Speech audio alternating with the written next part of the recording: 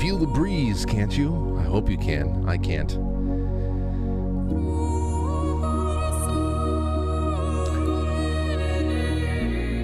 Hey everybody, welcome to the show. It's 6:55 p.m. on the East Coast. It's a Thursday night in July. It's July 6th, 2023. It's been 23 years since the first days of school that I can go and sit down in high school. I think it was still senior. No. Freshman or sophomore year. I went in to high school September of 99. So it was by winter of freshman year that I sat down in front of my first term paper or something, some kind of assignment. And at the top right-hand corner where you put your date across from your name, I had to put 1/5/00. And I said, whoa, that's weird. 00. And now it's 7/6/23. What the hell are these numbers? They're so weird, but they're so fun. I'm happy that we're taking this trip, and I'm happy that I was able to see the last 23 years, and hopefully we get another couple of sets of 23 still ahead. And of course, the other big reason why I'm grateful for the last 23 years is because a couple of years ago I got to meet Aurora, and she just called me before I went on the air. She called me. She must have asked her mother if she can FaceTime me, and she wanted to tell me what she ate and that she missed me and that when am I coming home. So that's nice. That's one thing I could have never have anticipated on 1/5/00 in high school. But tonight is going to be one of those shows where we kind of talk about the little, not the little things, I think the most important things in life. And it's going to be centered around being outside. Got a guest coming in. He's already in the studio. He's chilling out, literally chilling out, because outside is just hot and muggy. It is definitely a summer day. And his name is Walter Zolna. He's got a nice little YouTube account that I hope we can get a lot of people to go and follow him in all of his adventures outside, because he's just like you and I. He's an everyman who just spends time outside looking for trails, looking for state national parks and anything else. He can just get lost in the wilderness a little bit and set up cameras and just show off all of the wonderful streams and hills and valleys and peaks and it's just great stuff. And I think it should inspire some calls from people out there to jump on with us somewhere along the midway point of this broadcast and start sharing with us what the most beautiful places on earth that you've ever set your eyes upon are. What were they? So you're going to be able to be part of this show here tonight as we take a little bit more of a break from the madness. We'll do some madness in the pre-show and the grab bag. Don't worry about that. But that's what we have. I'm hosting a special guest here in studio tonight. Walter's an outdoorsman who captures cinematic views of trails and parks and natural historical locations all over the country. So can't wait to bring you all along for that ride. Now, tomorrow night, it was just going to be me and Matt. But we have an exclusive now that has come through. I'm making about 30 minutes tomorrow night for Mr. Sal Greco to be calling in through Zoom. Now, Sal Greco, you might have seen him in the news over the course of the last few months especially. He is a New York Police Department veteran who came under political fire and is now just out of New York State altogether. He's just enjoying his life in Florida. He came under political pressure and heat from the city for his friendship with Roger Stone. Well, he's coming on tomorrow with a big exclusive about some things that have been going on behind the scenes concerning the NYPD and him. So that's going to be interesting. He says, I want to call in tomorrow. It's going to be his first time on the show. I wanted his first time on the show to be an in-studio appearance. That'll still happen sometime. It won't be announced, though. He'll just be here because he's a hot ticket item, and who knows who in New York is looking for him. It's one of those kind of things.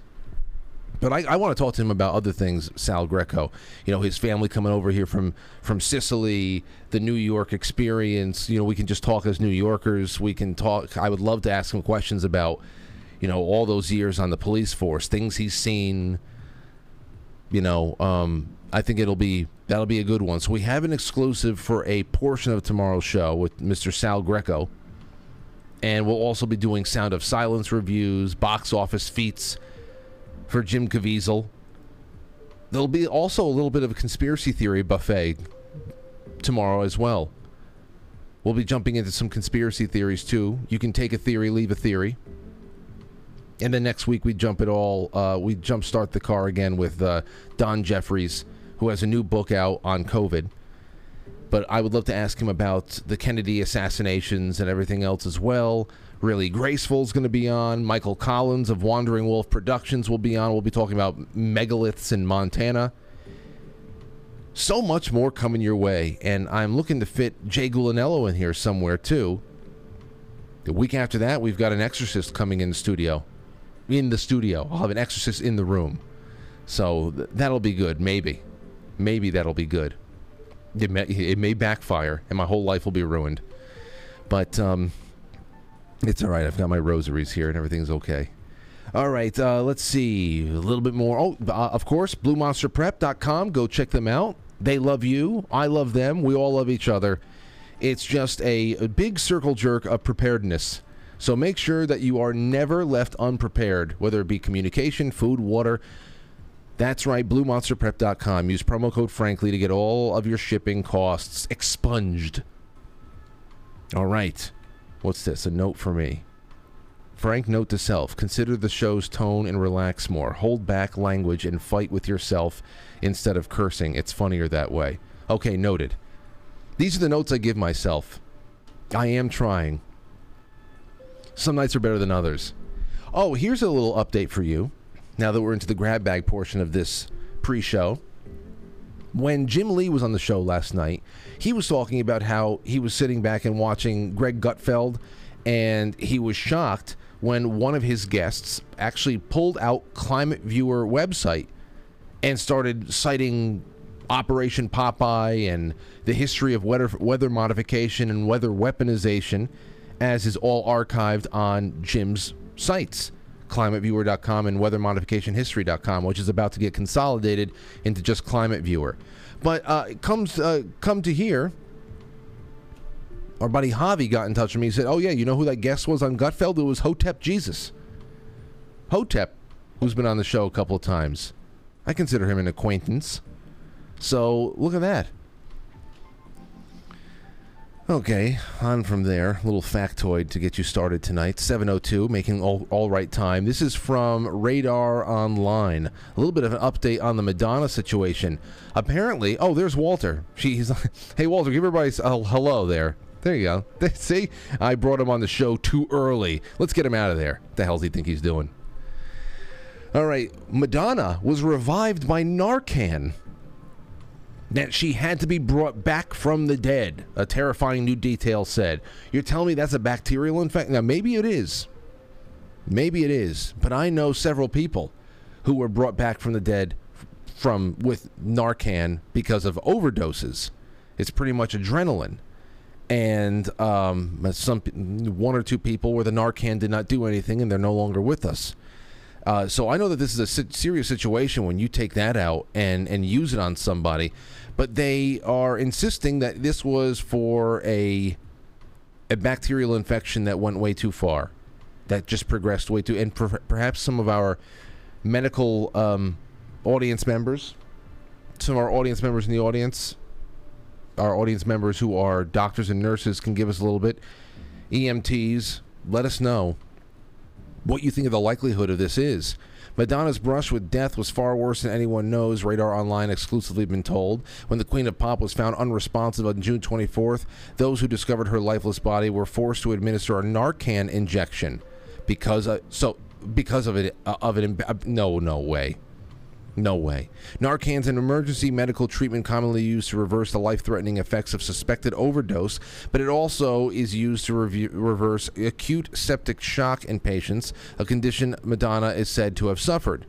Injection, commonly held in medical treatment kits of the rich and famous, is considered useful in increased blood pressure in the management of septic shock, a life-threatening condition that happens when blood pressure drops to dangerously low level. Now, it is just one man's opinion. One man's opinion with absolutely no forensic evidence to back any of this up. Now, I will just say it also is something interesting to consider, that anybody who is covering this story about Madonna is not using any pictures older or younger than the last 15 years. All the stories, they're using pictures of Madonna from at least 10, 15 years ago. Is that seemingly out of respect? Because looking at her right now would give you a little bit of implication of what's going on between the ears? That's what I just think. Anybody who does to themselves what she's been doing, what she has been freaking everybody out in like tubs of milk and all these strange ritualistic videos on Instagram and these public declarations, that it just seems like a person who is addicted to all types of things. Maybe it's not drugs, but it's certainly surgery. It's certainly addictive behavior. So I don't know. We're lied to about everything else. Why not Madonna as well? All right, here's a story from Oddity Central. Police officer reportedly put his 3-year-old son in jail for pooping his pants. Now, let's hear him out at least, because maybe there's let's hear him out. A Florida police officer has come under fire for reportedly putting his own 3-year-old child in jail and even putting him in handcuffs. This is not good. This is child abuse. But it makes sense that it's from Florida, the story. Putting him in handcuffs as punishment for pooping his pants. In a conversation captured on body camera, Lieutenant Michael Schoenbrod of the Daytona Beach Police Department can be heard telling a Department of Children and Families caseworker that his son was having difficulty with toilet training. I wonder if Lauren's listening to this right now. To teach a 3-year-old boy a lesson, he put him in jail on successive days back on October of last year and even handcuffed him on the second occasion. Schoenbrod said that after the traumatic experience, the child vowed to never again poop in his pants. No, that's not right. I'm not laughing. That's not right. I'm not laughing. He was crying. Yeah, see, that's not right. I was getting the response I expected from him. Oh, this guy's a fucking lunatic. He's a lunatic. Let's just be honest about this. Now, I mean, I joke with Aurora about the police coming to arrest her all the time. Police are coming to arrest you, but I say it's because you're too cute. I'll say something like that. You're too cute. No, we ordered a baby that was not this cute. I'm sorry. And she goes, no, they're not coming. But to use this as a toilet training opportunity is not good. Parents are only humans, thus prone to errors, so one could label this police officer's idea of potty training as a temporary lapse in judgment, even though he does admit to jailing his son on 2 separate occasions. However, during his conversation with the caseworker, Schoenberg revealed that he used the same strategy to discipline his eldest son when he was only 4 for hitting a girl and misbehaving. Well, I don't know. You can send people to their rooms. You send them to a corner. You put a dunce cap on them. I don't know. What do you think about putting, if you have access to a jail and your son or daughter hit somebody in school, would you ever even symbolically put them in a, say this is where a life of violence will lead you? Do you have one of those Montel Williams moments where the drill instructor comes out, or is this just all inappropriate? You can call it on that later too. So there you go. In Florida, they're putting kids in jail for pooping their pants. And here's one more thing I got for you. A dialysis patient dies during sex in a car with his dialysis nurse. It's from the New York Post. A nurse who failed to call for an ambulance, probably because of the shame. A UK nurse had sex with a dialysis patient in his car and then failed to get help when he died of a heart attack, according to a disciplinary hearing that booted her from the profession. Penelope Williams, 42 years old, was found with a long-term patient after he died in the back of his car with his trousers down, according to the Telegraph. She initially told cops in Wales that she only met the man, who was not identified, because he messaged her saying that he was feeling unwell. Please come out to the car. Feeling unwell. I'll feel a lot better once you leave. In the formal meeting with her managers, Williams, who had another partner, quote, denied any sexual relationship with the now dead man and said that she merely, quote, sat in the back of the back seat of the car for about 30 to 45 minutes while they were just talking. She was going the extra mile. She further explained that the patient started groaning and suddenly died. Oh, I'm sure. I'm sure that's how it happened. But I wonder what they're talking about. Now, I know Mark Swan no longer is doing dialysis out there. He got his kidney transplant, and everything's going well for Mark. But had he not had his kidney transplant, he was still on dialysis, and I read this, and I had not heard from Mark in a couple of days, I would have suspected the worst. Or the best. You know, it could have been a really good experience. Obviously, it ended in death. But maybe Mark would have liked that. If you're going to go, why not that way, right?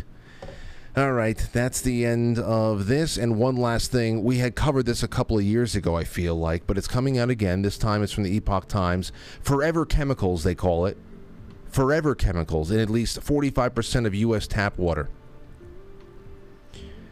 Nearly half of the tap water in the United States is estimated to have what are known as forever chemicals, also referred to as per and fluoroalkyl. I don't know how to say it. Fluoroalkyl substances, PFAS. The study by the U.S. Geological Survey tested for the presence of 32 types of PFAS from samples taken from 716 locations, 269 private wells, and 447 public supplies across the nation from 2016 to 2021. Based on these samples, USGS researchers determined that by modeling that, on average, at least one PFAS is detected in about 45% of U.S. tap water. There are more than 12,000 types of PFAS, forever chemicals, which are invisible man-made chemicals, high levels of which can be linked to adverse health effects, including various cancers, reproductive issues, adverse effects on immune function, but not all of the PFAS types can be detected with current tests. So, forever chemicals in the water, that is, I'm going to save this one for Jay Gulanello as well. Why anybody is not filtering their water at home with a Berkey or a what's the other one? I don't know. I'm not sponsored by any of them, so you can do whatever. I actually just cleaned out the Berkey. You know,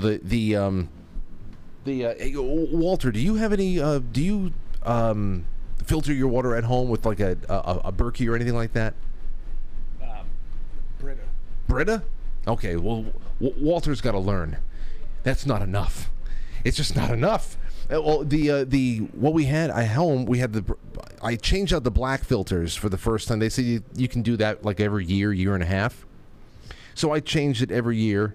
Every 6 months is the white filters for the fluoride and all that stuff. The black ones, when I took those things out, man, it looked like pond scum. It looked like pond scum. I took it out, and the good thing is that there was nothing on the bottom. The bottom chamber was pristine, but everything on top, oh man, the interior, everything. I mean, I clean out the best I can, but I never actually clean maybe I got to clean those a little bit more. I don't know, but it didn't get into the water. It's incredible. It's incredible what's in the tap water. Anyhow, that's all I want to leave you with. It's 7:12. Let's talk about cleaner environments. Let's talk about pristine nature. That's what we're going to be doing for the rest of the evening. Want to hear from you guys and gals about the most beautiful sights you've ever seen in nature, whether it's in your backyard, whether it was overseas or somewhere else in the country. It's going to be a good night. Don't go anywhere. We're getting started in just a moment.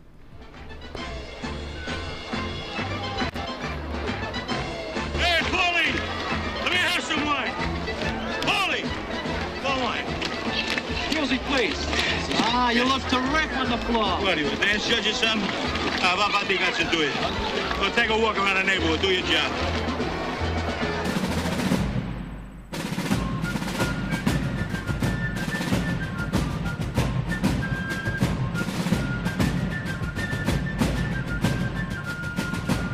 You let one ant stand up to us, then they all might stand up. Those puny little ants outnumber us 100 to 1. And if they ever figure that out, there goes our way of life. It's not about food. It's about keeping those ants in line. That's why we're going back. Does anybody else want to stay? Let's ride!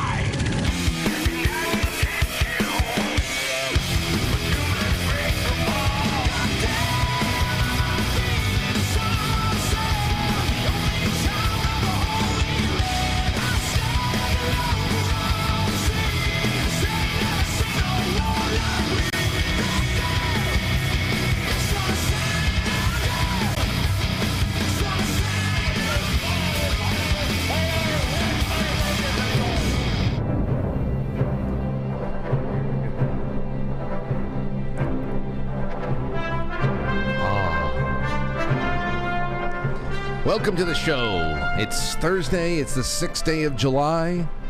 I've got a buddy of mine, buddy of mine over here. His name is Walter. He's hanging out with me tonight. Hey, Walter, have you ever found an incredible artifact on a trail anywhere? Not yet, but I'm always keeping my eyes open. You know, have you? That's something that I didn't even think to ask you about tonight. When you go off on trails, do you ever bring any? Have you ever brought any equipment like metal detectors, Geiger counters, anything like that?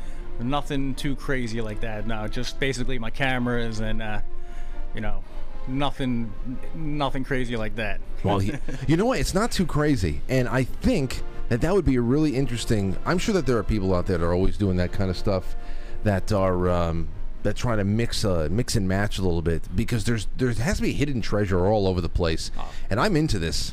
I really am. There needs to be something. Either that or the metal bones of some kind of a lost cryptid or monster or something. Have you ever found any monsters? I would like to say that I have, but I haven't. But again, there's always the next trail and the next time. So absolutely there is. All right, everybody. Well, listen, I only gave you a very short and underwhelming thumbnail sketch of our friend over here, Walter. As I said, an outdoorsman. You don't want to be called a filmmaker. You were talking about it before. You're just an average guy who just has found a path. When did you start walking trails in the Northeast, especially? That's where it all started, right?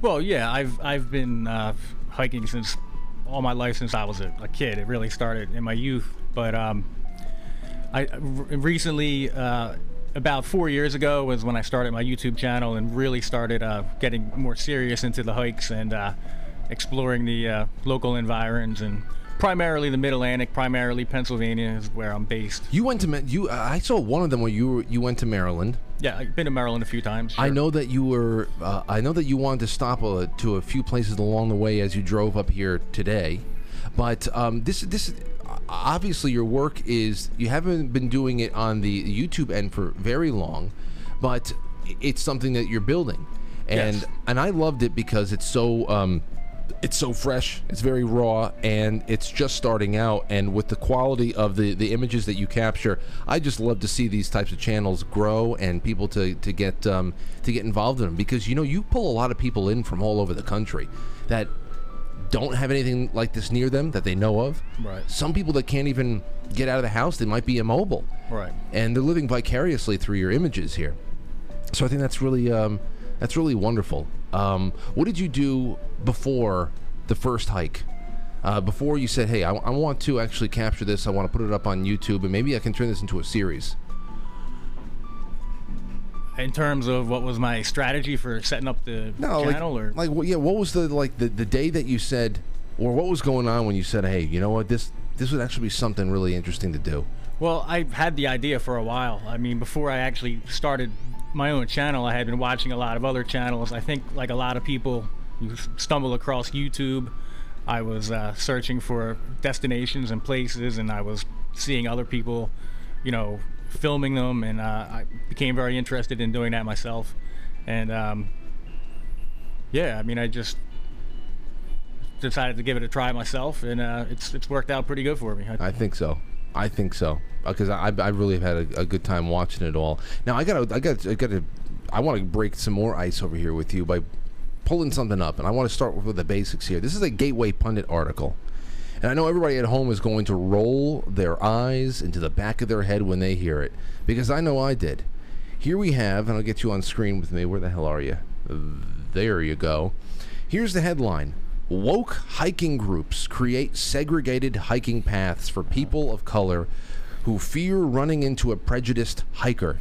Now, I have never, ever heard of anybody having run-ins on nature trails with people who are out there to commit so-called hate crimes or anything like this. Listen to the way that this is covered. All right. Woke hiking groups in Oregon are creating segregated hiking paths for people of color so they won't have to worry about encountering someone who might be prejudiced.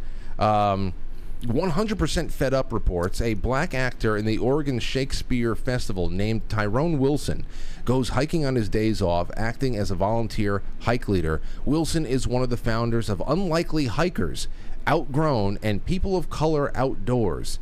Unlikely Hikers is described on its website as a diverse, anti-racist, body-liberating outdoor community featuring the underrepresented outdoor person. It is a group of adventurers who are plus-sized and fat, black, indigenous, people of color, queer, trans. Oh my gosh! Now let me just ask you something. Sure. I would say, to me, most people are unlikely hikers. I think that we are woefully disconnected from nature, and this is something that everybody should be encouraged to do, because I think everybody's missing out. I know I certainly am. What do you think about people's about the state of our connection to nature, or the missed connection? I think that people, like, as part of our nature as an animal species, we came out of nature. I think we've definitely lost connection with that in our modern society. We're very connected to our devices and to this fast-paced world, but I think within all of us there is a connection to the natural world. People tend to respond very well when they get out into, when they can get away from the city, when they can get away from all of the stimulus. And yes, people are disconnected from nature, but you can reconnect with it, and I would encourage everyone to do that, because it can have a tremendous effect on your mental, physical health. And how often do you encounter racism on the trails? Never have. And you just, I thought it was really great, especially with how a channel your size, which you're just you're starting to flirt with 2,000 subscribers now. Right. You just did a meetup recently. Yes. Tell us all about that, because I thought it was so impressive to see how many people got together to meet up to go on a hike together. This is something that people don't even try to attempt until they have a larger subscriber base, because you don't think that the attendance is going to be that great. But you really put together a nice group there. What was that about? Well, yeah, and I did have some initial nerves about whether who would show up or not, but that was my attempt to reach out to other people and to give an open invitation to anyone who wanted to come out. There's a community of us on YouTube who do the same type of content, hiking and nature filming, and I just wanted to meet people in person. I wanted to extend an invitation to everyone if they wanted to come out, and I want to try to develop a sense of community on YouTube. A lot of people I talk to individually were always saying, we would like to get together. No one ever was willing to step up and do it, and I was willing to step up and do it, because you got to put your money where your mouth is, right? Oh, it worked. And that's why I think that it also showed me that this is a little goes a long way with people who are starting to look into this, because there's obviously a lot more that's prioritized in actually being out. A lot more people who you just imagine, by the nature of the nature of having interest in this, right, that you have interest in making real changes in your routines and making sure that you are actually living the experience than just clicking through pictures and seeing how nature is somewhere else, because it's all around us too. But let me ask you this: when you're around people and you talk to avid outdoorsmen and outdoorswomen, I'm sure. Listen to this, a quote from the Oregon Live. Wilson's group, that's what they said, Oregon Live, they, quote, want to make recreational public land feel more welcoming to people who are, quote, more afraid of encountering a person with a prejudice than a mountain lion. What would you be more afraid of? Encountering a mountain lion or someone who has a backwards preconceived notion about you as a person? I would say probably a mountain lion, but it does speak to, there is this attempt through governmental agencies to encourage everyone to get outside, and I think that's their way of doing it. I mean, I don't know about some of these stories, but this is definitely not governmental. I don't think. No. These are like private groups, but the state parks, and I'm sure that they want everybody to go enjoy them. But this is just a little ridiculous.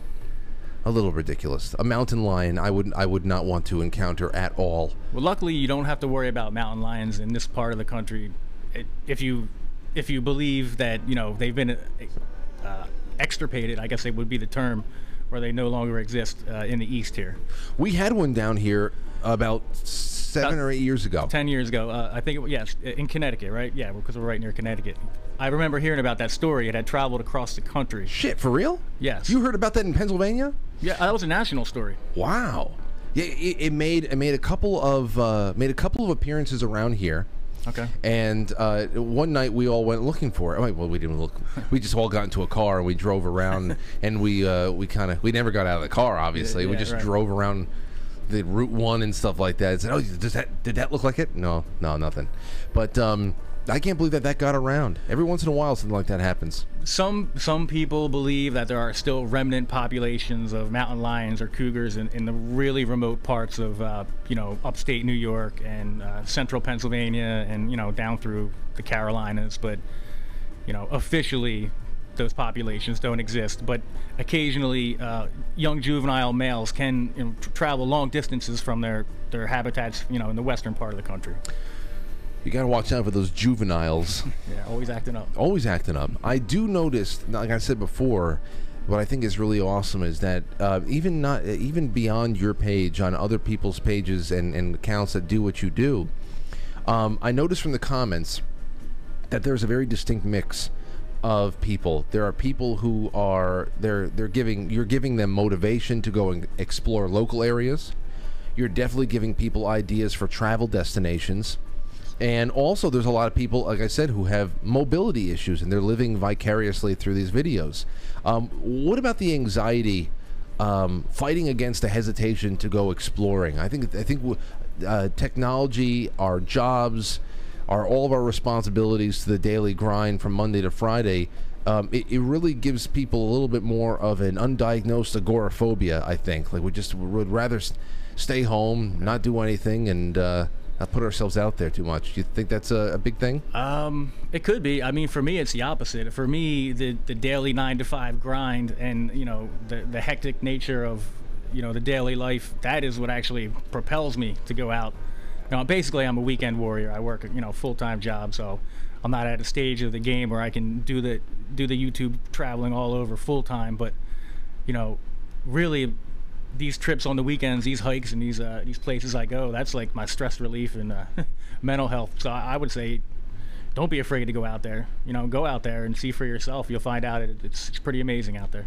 How many national parks have you had a tally of? How many national parks versus state parks you've been to? Is that something that you keep track of?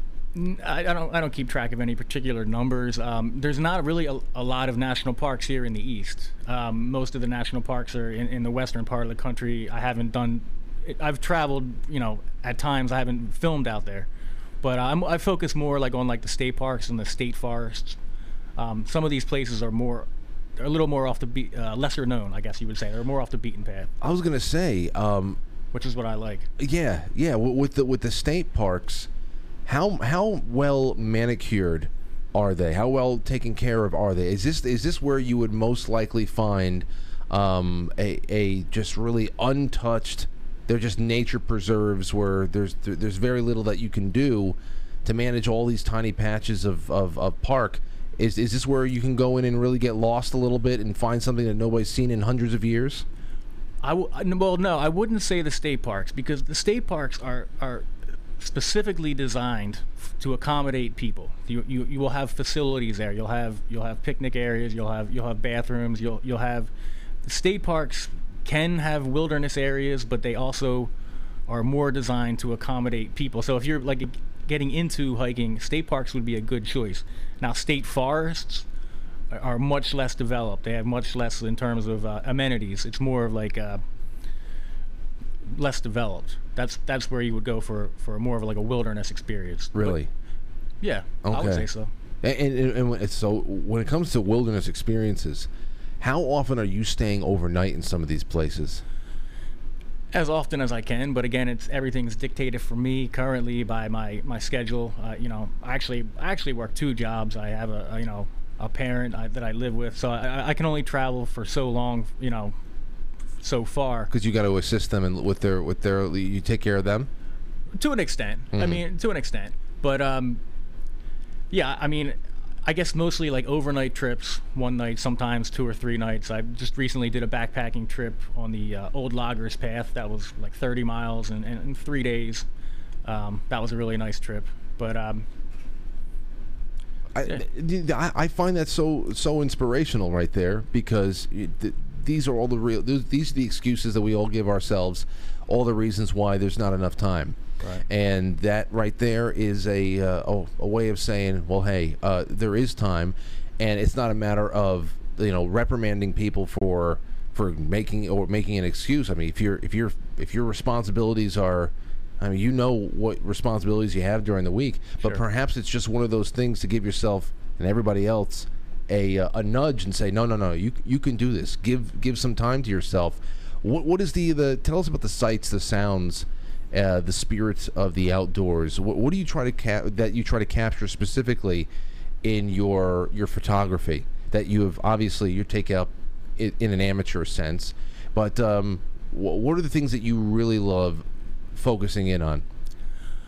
I really just try to create a cinematic, immersive experience. I try to let the viewer see what I'm seeing through my eyes with the camera. But I really enjoy filming. Specifically, I enjoy filming waterfalls, moving water,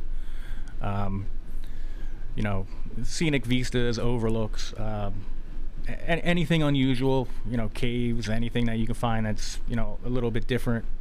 But I really try to give a perspective of when I'm doing my hikes and my videos. I want you to feel like you're there with me. It's not about me. I'm the host. Nature is the star of the show. I want you to be immersed in nature, and that's kind of how I look at it. I got a little clip over here. This is from Peppermint Park.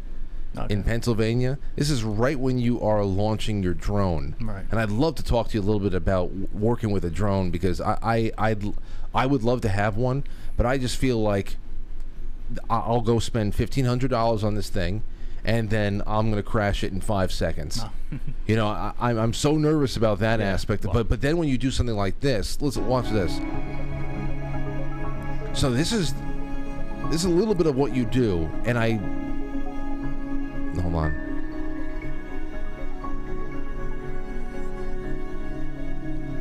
I love those. I love these shots right here. I think you pick perfect. Look at that. Beautiful stuff. I think you pick perfect music too. I love the ambient music. And it's just really relaxing. It's good stuff. Yeah, drone photography is beautiful, and there are a lot of restrictions, however, on filming with drones. It's something that you have to keep in mind. Yeah. No, I'm looking at it, man. Oh, damn. I love it. I love it. It really is. It's really well played. And you say here's a nice Gladiator shot.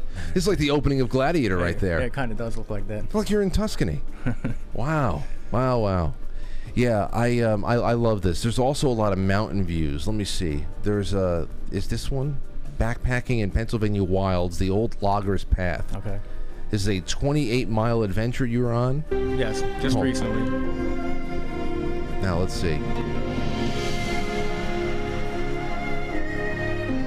Now this spot right here, I love.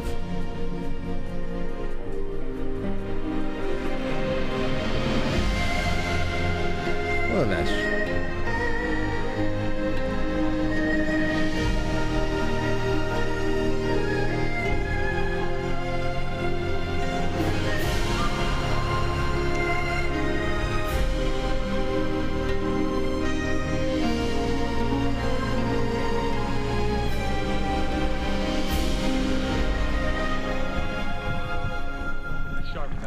I love it. I love when people do very tasteful time-lapse videos.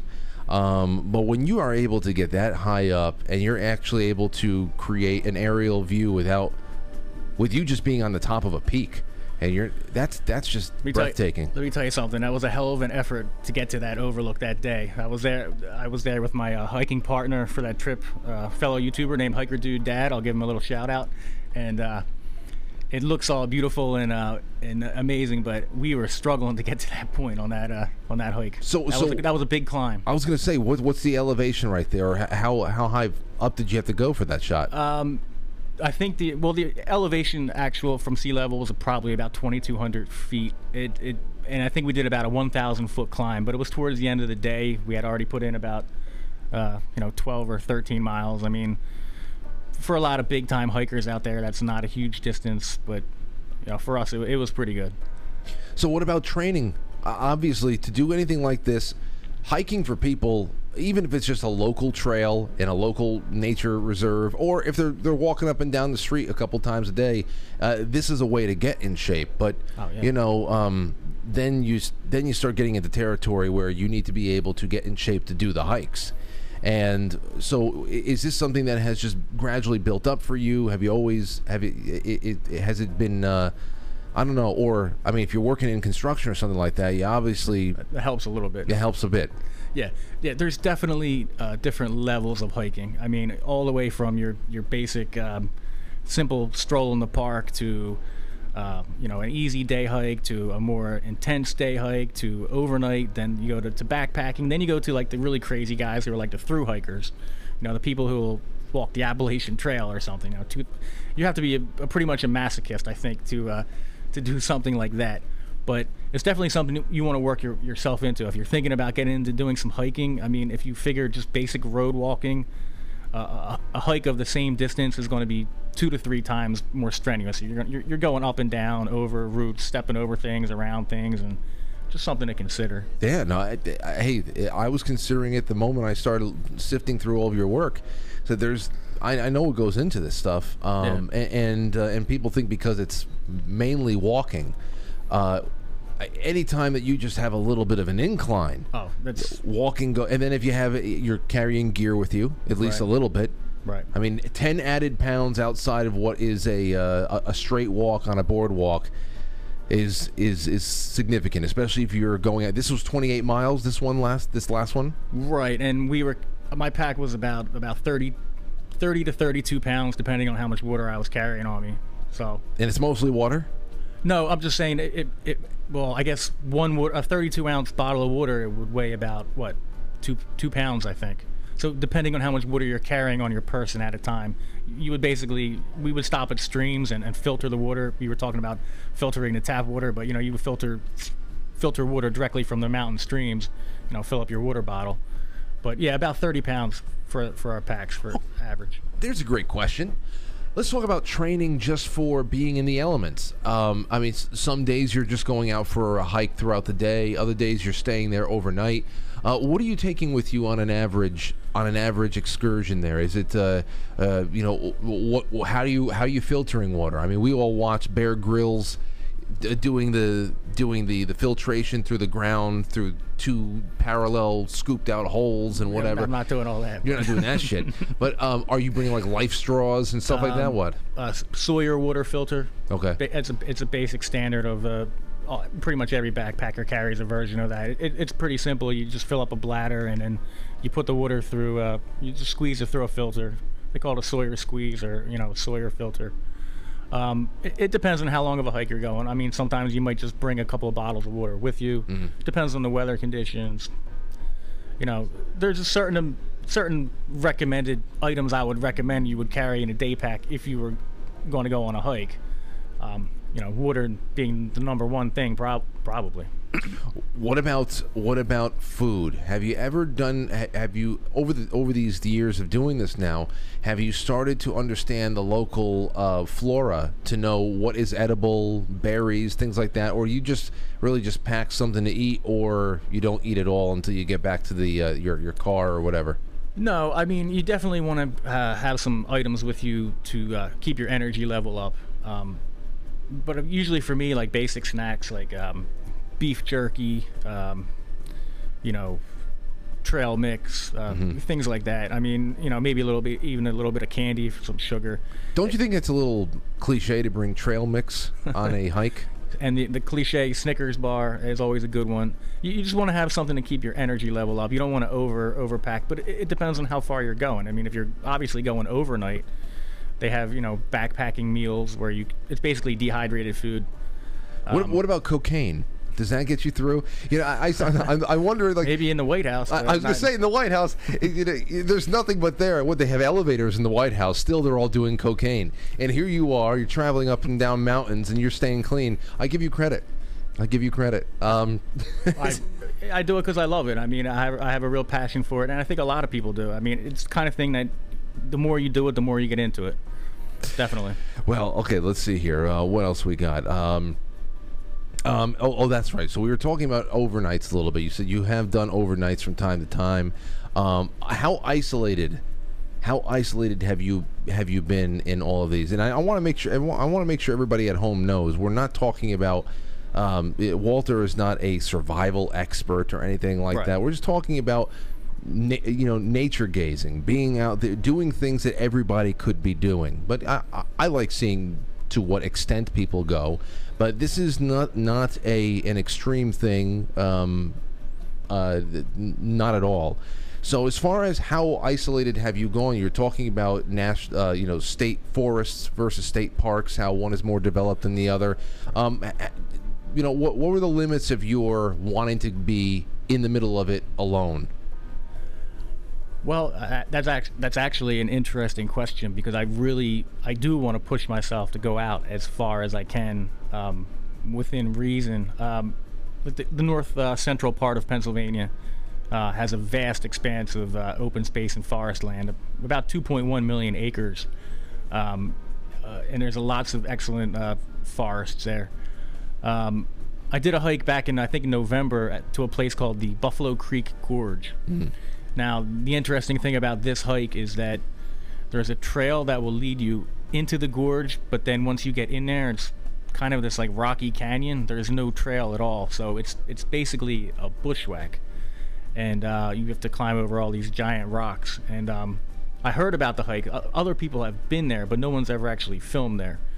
So one of the things I'm like to do with my channel and my content is I like to really try to find these off-the-radar places that are not well documented and try to document them. Especially in Pennsylvania, too, that we have like state game lands that are primarily set aside for hunting and hunters and fur bearing and whatever, trappers. Do you hunt at all? No, I do not. Okay. No, I'm not a hunter. I think hunting's kind of like, I have nothing against it at all.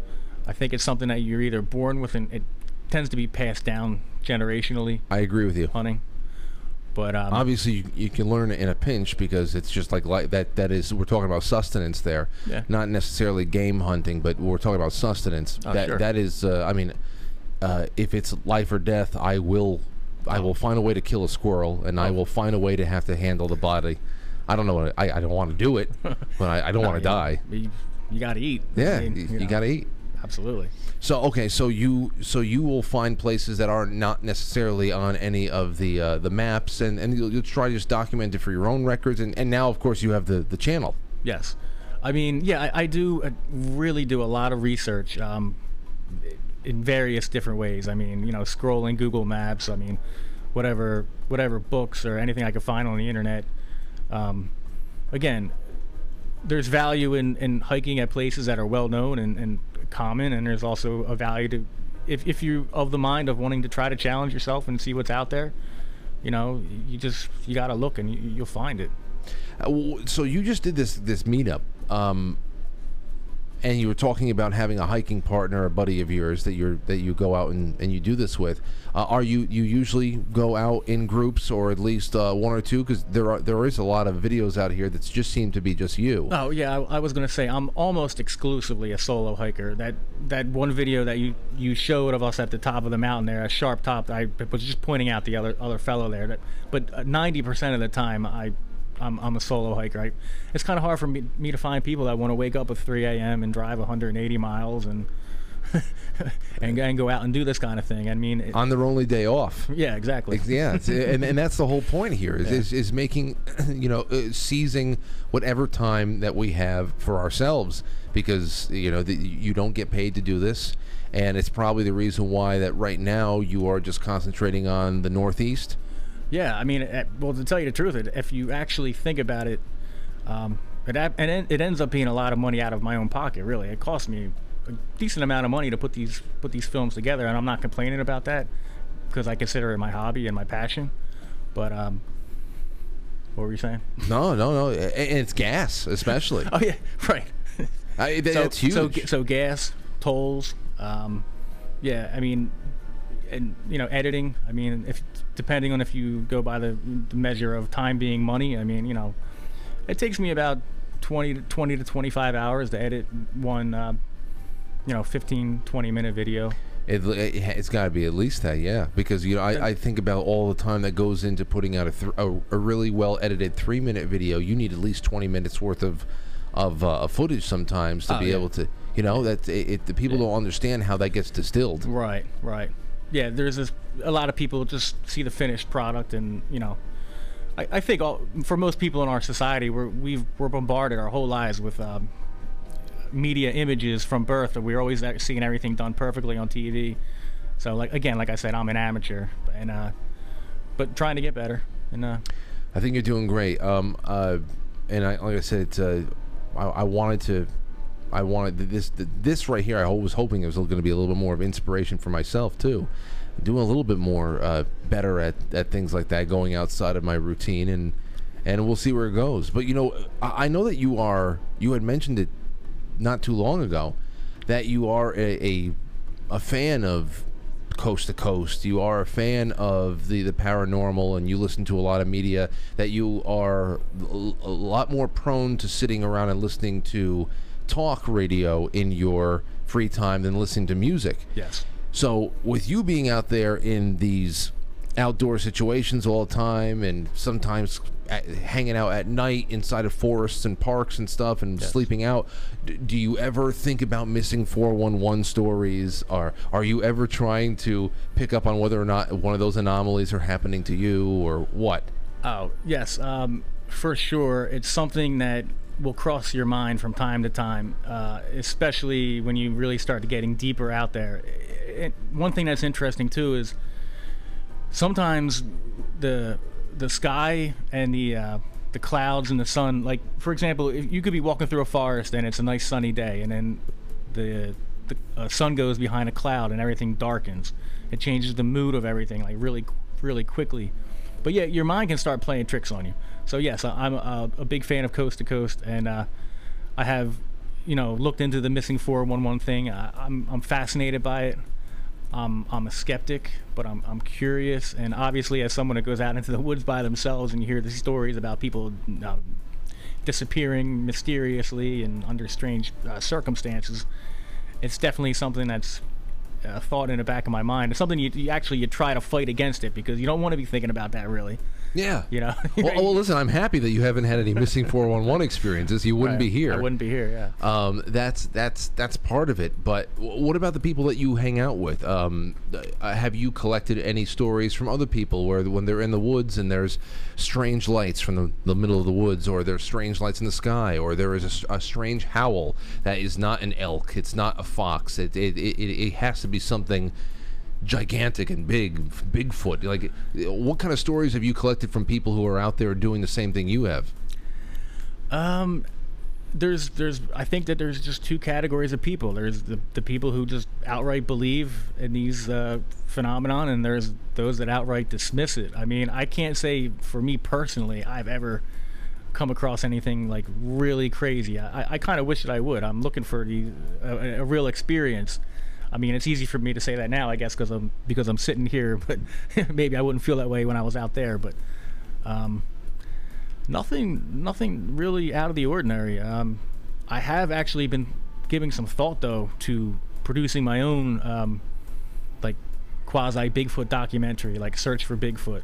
Apparently, Pennsylvania records the highest sightings of Bigfoot out of every state in the country, except for I think outside of the Pacific Northwest.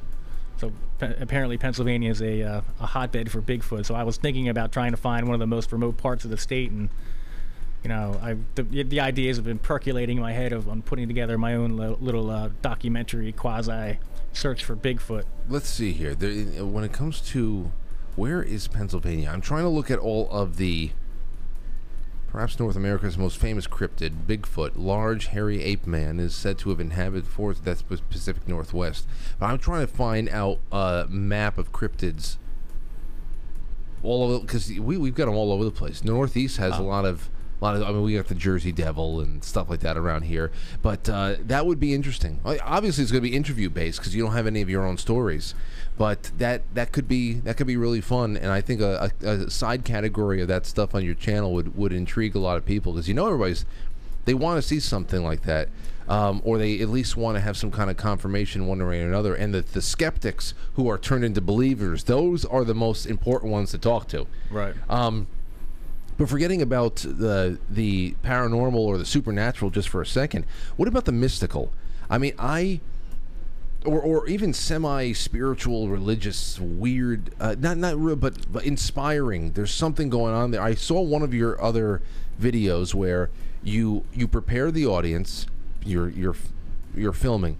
You prepare them for the sun coming over the ridge. You were on a trail somewhere, and you were preparing them for how, this time of the day, once the sun comes over that ridge, once it comes over the tree line, and it really just shines that first kind of official morning light on everything, it just you just feel like you're doused in magic. Talk about those experiences a little bit more. Where have you found those in different settings? Is it just sunny times? Is it, you talk about the rain, where do you have those kind of like bone chilling but really nice magical goose bumps kind of feelings? I mean, every hike is unique. Every hike is special. That's part of what my message to people out there as well. You don't have to go to the most famous place, and you don't have to be at Yosemite or Yellowstone to experience the magic and the raw beauty of nature. I mean, it's always out there. Yeah, definitely sunrise is a special time. Do you prefer sunrises over sunsets? Yeah, that's an age-old argument, isn't it? Yeah, well, I think sunrise represents a new beginning. I mean, it represents a new day, a new beginning, a new chance to be a new person and get a fresh start. And yeah, sunrise is a beautiful time. I mean, for me, I'm a morning person, so I tend to be up always before the sunrise anyway, wherever I may be. But there's no particular location. I mean, on the ocean, it's a great place. Sunrise on the beach, you know what I mean? The colors in the sky, the pastel colors that lighten up, anywhere really. I remember my wife and I, we were in Maine. We were in Maine. We were in Acadia, and I'm heading there this fall. Oh, dude, you're gonna love it. I can't wait. I can't wait to see what you produce, because I mean, we went up there with our shitty phones, and we still have memories forever. So what you're gonna be able to do, I don't know. They're probably not gonna allow you to fly drones in there. No, not in a national park. But you can get to the top of Cadillac Mountain and see some really great stuff just with the naked eye. And I remember we were watching a sunset out there on one of the parking spots on like halfway up Cadillac Mountain, and the next day we were just driving around the park. We pulled over to just one of many parking areas, and everything is just dense woods. Dense woods. Right. And we was like, oh, you know what? Okay, let's just park right here and let's just walk in. That's probably not a good idea in many places, but we weren't going to go too far from the car, which is what everybody says. And then they get found dead less than a half a mile from where they parked. They just get turned around, then it's over. So my wife and I, we put on these, the utility packs. We had some binoculars. We had some things tools we can use when we went in there. Sure. And we were walking around, and the sun was so gorgeous coming through all of these densely, growing trees, and then all of a sudden there was a tiny clearing, and the sun came down and it shone right onto a nice sized boulder, and on the top of the boulder was a red squirrel who's dying. It hadn't been attacked. It wasn't mangled. But in the middle of this very quiet patch of forest that we just wandered into, there was just an opening at the top. It shone down on this boulder, and there was a red squirrel laying there that every so often would take a breath, and you can see that it was just at the end. Wow. And so when I'm talking about those experiences that stick with you that you never expect to, some people find things. The fact that we found this creature, this animal that was experiencing its last moments there in the sun in this gorgeous little patch of.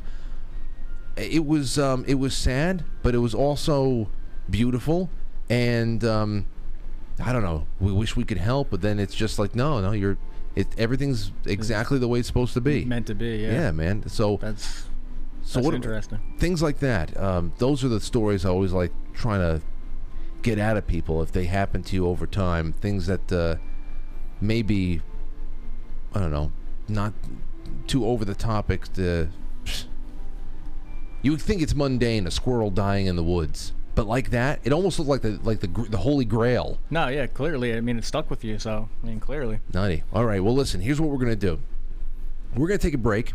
When we come back, I want to open up the calls, open up the lines. Now, ladies and gentlemen, you are just going to be part of the show here. It's me. It's Walter Zolna of the Walter Zolna YouTube account. We have him linked.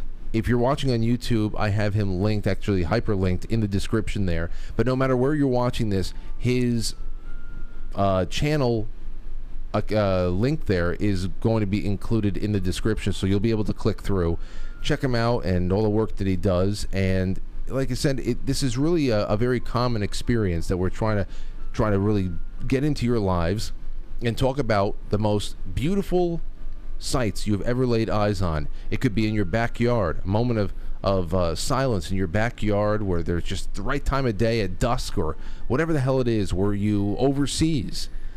Were you on the sea?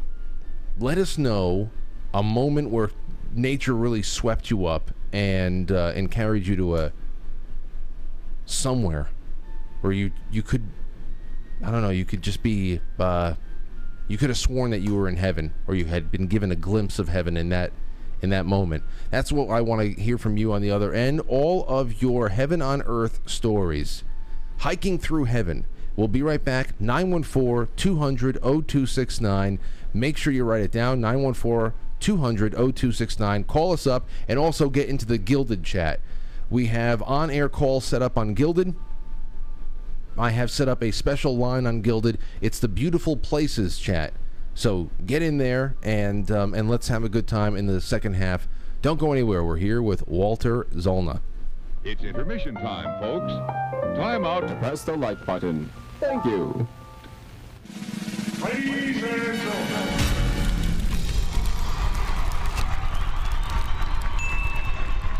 Welcome to intermission. We'll be right back.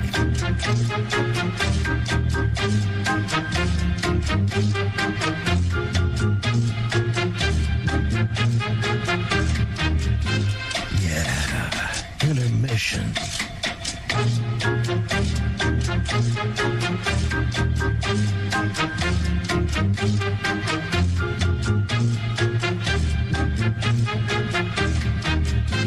Yeah, intermission.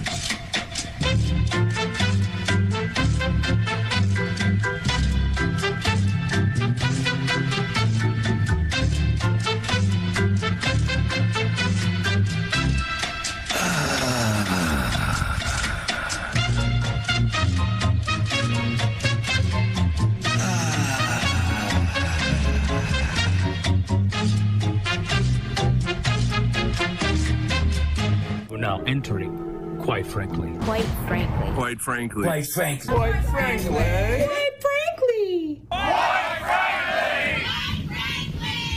Quite frankly. Quite frankly. Quite frankly. Quite frankly. Quite frankly. Quite frankly. Quite frankly. Quite frankly. Quite frankly. Quite frankly. Quite frankly. We all support, quite frankly. Not quite. Quite frankly. Let's go, Brandon. Quite frankly, in Roma, Italia. Quite frankly, you going on Frank's show tonight? I want to get a Coke. Can I get a Coke? So everybody watch, Quite Frankly, with Frank.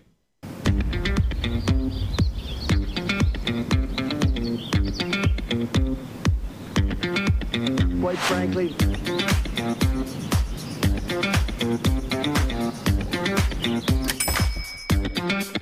How dare you?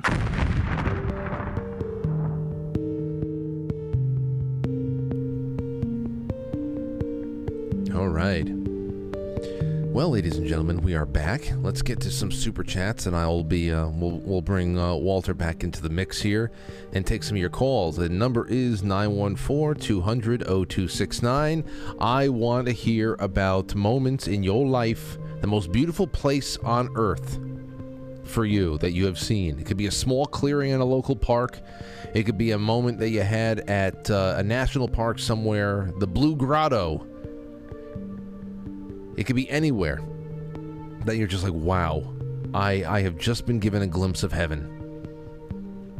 Because the whole point that Walter represents is that those little glimpses are all around us, and that no matter what kind of a busy life you lead, and everybody is living a busy, stressed out life to one way or another, and they're dealing with it like we all have to do. We have to get on with it. But you need to take care of yourself, and taking care of yourself means to keep yourself connected to what we are. Lots of calls coming in. We'll get to those in a second. Mark Swan commented on the dialysis nurse. He said, I wish some of my dialysis nurses would have been that cool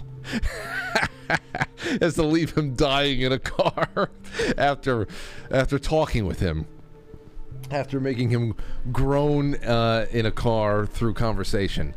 All right. Well, that's good. And then everybody was commenting and debating on what is a proper way of disciplining a child when they are having poopy problems. And anyway, we can also talk about the diversity, how to make hiking more diverse. You know, Walter, there was an article from NPR that I had read on the show.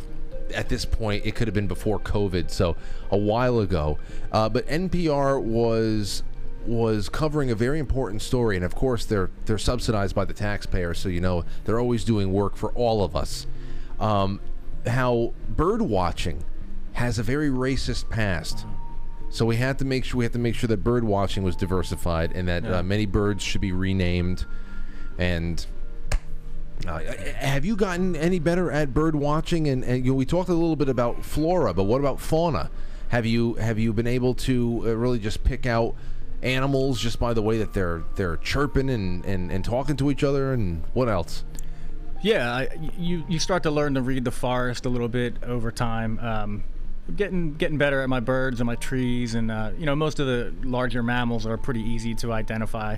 Yeah. But there's really so many species of birds out there. I mean, I'm not like picking up on individual bird calls and saying, oh, you know, that's a Swanson's oriole or whatever it may be. But you know, you start to read the forest and learn things the more you get out there. For sure. That's it. Okay, we have a one from Dooku Dan. Dooku Dan says, Hunter, don't tell me that you're innocent because it insults my intelligence, and it makes me very angry. Who are you talking about? Hunter Biden? I know that it's the Michael Corleone line when he's talking to Carlo at the end, right before Carlo gets strangled to death in the car. But just don't tell me that you're innocent. It insults my intelligence. Thank you, Dan. Stove, thank you so much. Alaska Matt says, Alaska born and raised during summer and sunrises and sunsets combined for hours of beautiful colored skies. Then in the winter, being on top of a mountain, seeing the ends of the earth, still all inspiring after 37 years. That is from Alaska Matt. Let's take a call from Marcus. Marcus, welcome to the show. You're on with Walter and I. What do you got for us? Frank, 2007, right outside of Montana, driving up a mountain on an old Forest Service road at night, stopped at a boulder that blocked our road. We were in a Ford Ranger, a Ford Ranger. We get out of this boulder, and there's our campsite. So it's midnight. I mean, it's like dark. And we get done setting up our camp. We climb up on top of this boulder, and it's a lake. And the lake is like on the top of the mountain, and it oversees just forever. It's like an infinity pool. Wow. And if you've ever been to Montana, it's definitely big sky country, and it's just absolutely breathtaking. You know, you are not even the second person. I had a handful of people, I think 3 or 4 people now, with yourself included, have called in or emailed me to talk to me specifically about Montana. It's about either if it's I think what I got an email here before from Katie Sky in the Gilded. She one of the things she had mentioned was St. Thomas. It was the beaches on St. Thomas, but also the night sky in Montana. And she's not the only one to be talking about Montana, for both day and night. So I mean, there's something about that state. Keep hearing about it. Maybe it's just the Yellowstone series, but anyway. The Milky Way looks like a cloud. Right. It's just absolutely stunning. That is the cloudiness of the Milky Way is something the biggest reason why we love going up to the Adirondacks every October, because you will get that cloudiness of it, and it's incredible. Not like probably what they have in Montana or even Western Pennsylvania.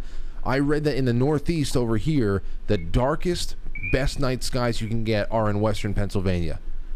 Yeah, there's a location called Cherry Springs State Park. It's known for like really dark skies, but yeah, the Adirondacks too. But I think the caller's right. I mean, the dark skies at night. If you're a city person and you've never seen an actual Milky Way, you want to talk about an inspiring thing to see a truly dark sky. That is a special thing to see. Oh yeah, no, it's Marcus. Thank you so much for the call. Is there anything else you wanted to add? I just want to say Yellowstone at any time. It's just freaking gorgeous. It's really incredible. It's like a third world or another planet. It's just awesome. Have you ever seen Old Faithful erupt? Oh yeah, multiple times. I've been there with my wife and I, and on that same trip to Montana, we came back through Yellowstone and saw it then too, and that was 20 years ago or whatever, 15 years ago. Yeah, gorgeous. That's amazing. I would love to see a geyser. You guys are doing this thing. Marcus, thank you so much for the call, and thank you to the bird in the back for contributing as well. Hold on. Let me make sure that the call is up. There you go. 914-200-0269. You can also jump into the Gilded. We are taking calls there now. It has beautiful call quality, just like we used to have with Discord. So jump in there as well. Here's a little bit more. Here. This is from Trail. Trail sent this in to me earlier on today. He said, "Wish I could call in, but I'll be at a concert, Frank. While I was in Afghanistan, I was in such a remote location, or remote locations around 12,000 feet, and saw beautiful raging rivers and mountains, and took pictures that would be in National Geographic if I'd had a nice camera." There's a lot there. I hear a lot about people, veterans overseas, that even though they're out in combat situations, there are moments where all of a sudden they are just struck with the most undeniable beauty that it sticks with them. Sure. And it balances a lot of things out. I've had that more than a couple times come in. Let's see here. We got a caller. What's going on? Caller, you're on the air. Hello. This is Lynn. Lynn, welcome Hello. to the show. How are you? I am good. How are you? Good. Is it hot where you are? Oh, yes, it's hot. Yes, it is hot. We're at least out of the triple digits. I'm only in the double digits today. Oh. Okay, I have so many things to say about California. Go ahead. Having been raised mostly in Southern California on all those beaches, but I'm not going to bore you with the beaches talk. I've got 2 things to say about Yosemite Valley. First of all, I am not a camper, but in my really, really early youth, early young adulthood, probably late 20s, maybe early 30s, we went on a camping trip. Again, I'm not a camper. This was back in the day when you could actually drive your automobile through Yosemite, and we were driving down this path, and all of a sudden, everybody stopped, and this breathtakingly huge, huge. I've seen big deer with big sets of antlers, but all of a sudden there was this moose with, you can't even describe the difference in the size of a moose and its antlers compared to a deer. And we're all just paused there with our mouths hanging open, waiting for the moose to walk across the path, and it gets to the other side. And I thought that would be the most breathtaking thing I saw that particular trip. And it gets all the way to nighttime, and we're in our tents, and I believe it was in the time when the tents actually had, this was in Curry Village, so right in the middle of Yosemite Valley in the village. The tents had wood, like plank floors and canvas covers. I went out in the middle of the night, dark, probably to visit the outhouse. I don't remember, maybe just to go outside and see what it looked like. And I remember being in a ring of really, really tall trees before it was dark. But when it's pitch black dark and that ring of trees is still there, standing in the middle of that village, looking up, I felt like that whole ring of trees had moved in, and I was standing there all by myself, 5'4", and the trees were like right next to me, like arm's length away. And going straight up to touching the heavens. I felt all alone there, little, tiny, small, and those trees were so tall all of a sudden. And I knew they hadn't really physically moved in, but that's what I felt like. Yeah, and that's my two stories. I love those stories, especially the trees and how you can see them in the foreground with that endless sky in the background. There is something, especially when you're all alone in those situations. And thank you so much for the call, Lynn. Beautiful stories, Walter. When I think it all comes back around to the personal experience. You can be there, you can share these things with people. It can be just as sentimental and amazing and spiritually uplifting. But when you come face to face with what seems to be almost I don't know, just a very spiritual experience, to be so intimate with nature, where you know that people have been in this situation, that there are people watching that sunset all over the world, that there are millions of people probably watching that very same sunset, but from where you are, you're the only one there, and it feels like it's just for you, that it almost is a little bit overwhelming. That wow, like don't pay this much attention to me, please. You know, and it's embarrassing sometimes. It's just so incredible. Oh yeah, I mean, there's times where I don't want to. Sometimes I get overcome with emotion at certain points because it's so beautiful, and I feel like it's such a blessing to be out there, to have that opportunity. I mean, as you were saying earlier, some people aren't able to get out there physically. Some people, because of their age, because of transportation,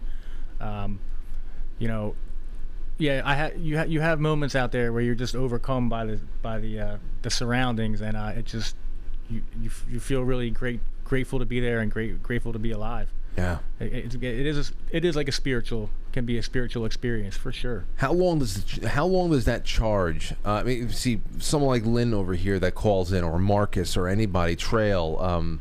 They take these experiences with them all throughout their lives, and especially if they are inspired to think back at those times, you can feel those same good feelings as before, and it can be something that really regulates you. When you go out on a weekend and you have your time in nature, and then you get on back because before the crack of dawn on Monday, you're back to the construction site or whatever. Right. How does it carry you through to the end, or does the magic fizzle around Wednesday? It's hard to keep the energy up. Yeah, no, yeah. Reality settles in, at some point, but then there's always the thought in the back of my mind, well, I can go chase that again next weekend. Yeah. But I did want to say about Yosemite, apparently because of the record snowfall they had this prior winter, that they're saying that they're having like the most amazing displays of the waterfalls out there. I've seen some videos on like Instagram and stuff where some of those waterfalls out there are just like raging torrents of water. It's pretty incredible. Are you, because of how your channel is coming together and you are being consistent with it, and people are starting to, especially those who seek this kind of content, I'm sure that people who are subscribing to you are subscribing to other people like you. Are you finding communications and connections being built up with people like you in that area of the country? You talking all the time now? Yes, absolutely. That's been an interesting part of the experience too. You begin networking with like-minded people. I mean, the people who are seeking out this type of nature content. Yes, there is an overlap. I mean, between myself and others. I mean, there's a lot of people that are doing this. I mean, some do it a little better than others, and everyone brings their own perspective, which is kind of a neat thing too. It's kind of a neat to see, maybe how I would show a particular park or trail, or maybe how someone else would show it. So you can get different perspectives, and that's an interesting part of it as well. I think that's great. That's great to kind of bum off each other like that, especially if it's advantageous for somebody who lives near Yellowstone and those areas in the Pacific Northwest to be around that. But they may have as many travel restrictions as you do. I mean, right now, you are going to obviously investigate everything that your car can get to within a certain amount of time to be able to get back to the everyday, unless you plan a vacation, of course. Exactly. And they may not be able to get over to the East Coast, so I think that's great how everybody is providing new pieces to the puzzle. That you need a real budget to be able to go and dedicate this. You could go anywhere with that. Yeah, no doubt. All right, well, 914-200-0269. Let's get a couple more in. Here is a call. 612, you're on the air. Go ahead. 612? Hello? Hello. Am I on? Yes, you are. Who is this? Bingo. This is Rapunzel. Rapunzel, welcome to the show. I can't believe it. I thought I'll never get on. Well, and you're here. Well, I'm on. Yeah. Yeah. So, this is kind of a do-over what you just said, but about talking about feeling that profound sense when it's just you and what you're seeing. And I was in the North Shore of Lake Superior in Minnesota. Beautiful place, and the farther north you go, the more wilderness it gets, and you can even go into the boundary waters and get a permit. You tell them what your plan is. You can camp on your own little island. I mean, and if you don't come out when you say you're coming out, they'll send a search party for you. I mean, it's like that, rough, huh? but it's great. Yeah, it's awesome. So anyway, I was on the North Shore of Lake Superior. My friend wasn't with me at the time, and it was sunset time, and I was one of those places where the angle of the tree and, where the sun was positioned was that wonderful juxtaposition of it being right on the edge of the water in the horizon. And it was that bright orange, and I was watching it and waiting for it to set. And then all of a sudden, boom, like a coin in a piggy bank, it went down. And I looked around me, and I was completely alone, and I thought, did anybody else see that? Because, it's different depending where you're standing. And I just had this profound sense that I was the only one that had seen that God had put that out there for me. And it just rendered me, utterly speechless and, exposed. And it was this, God said to me, I do stuff every day. And it was this sense, well, gosh, we don't pay attention half the time, do we? Oh, yeah. That is a wonderful thought right there about having that moment. And Walter, tell me what you think about that.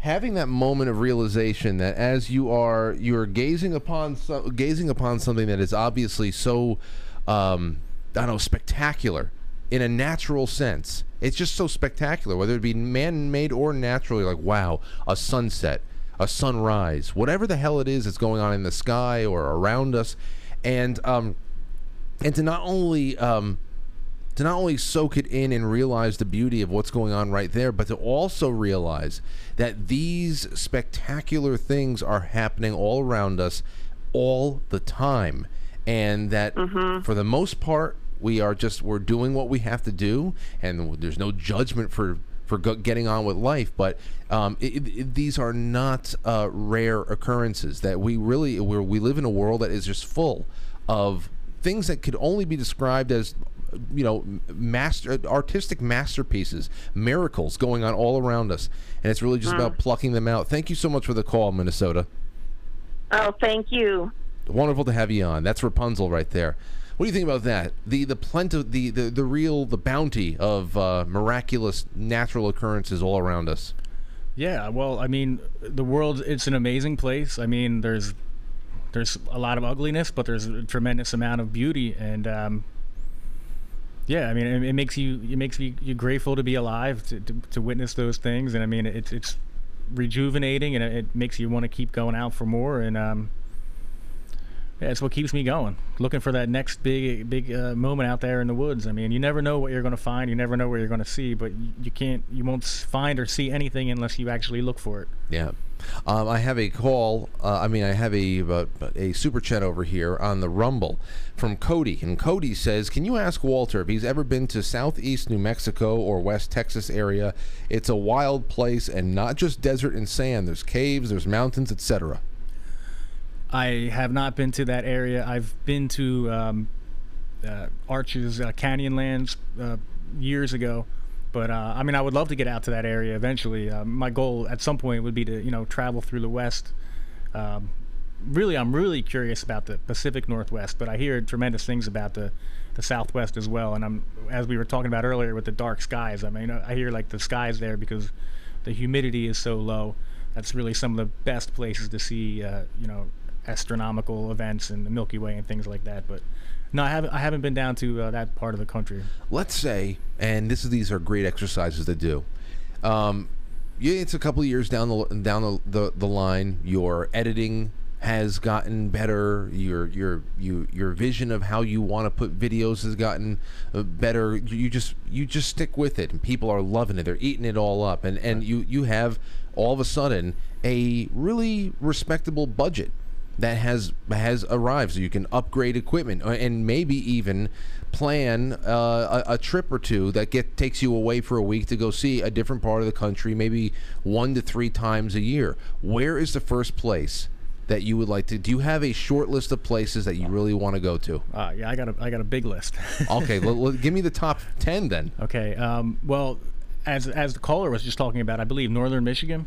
Mm-hmm. Northern Michigan is absolutely a place. Well, she was Minnesota, but yeah. Well, okay, I'm sorry, Minnesota. Okay, she said Boundary Waters. Yeah, well, that whole area of the upper Great Lakes, Minnesota, Northern Michigan, Lake Superior area. That's on the list. I would like to do some more extensive explorations into the Adirondacks. I find that to be an absolutely gorgeous, fascinating place. The history of it.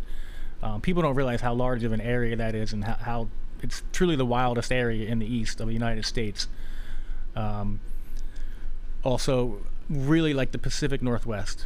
I think if I had to name one place, I want to see the redwoods. I've always been fascinated by trees, and like the coastline of Northern California, Olympic National Park.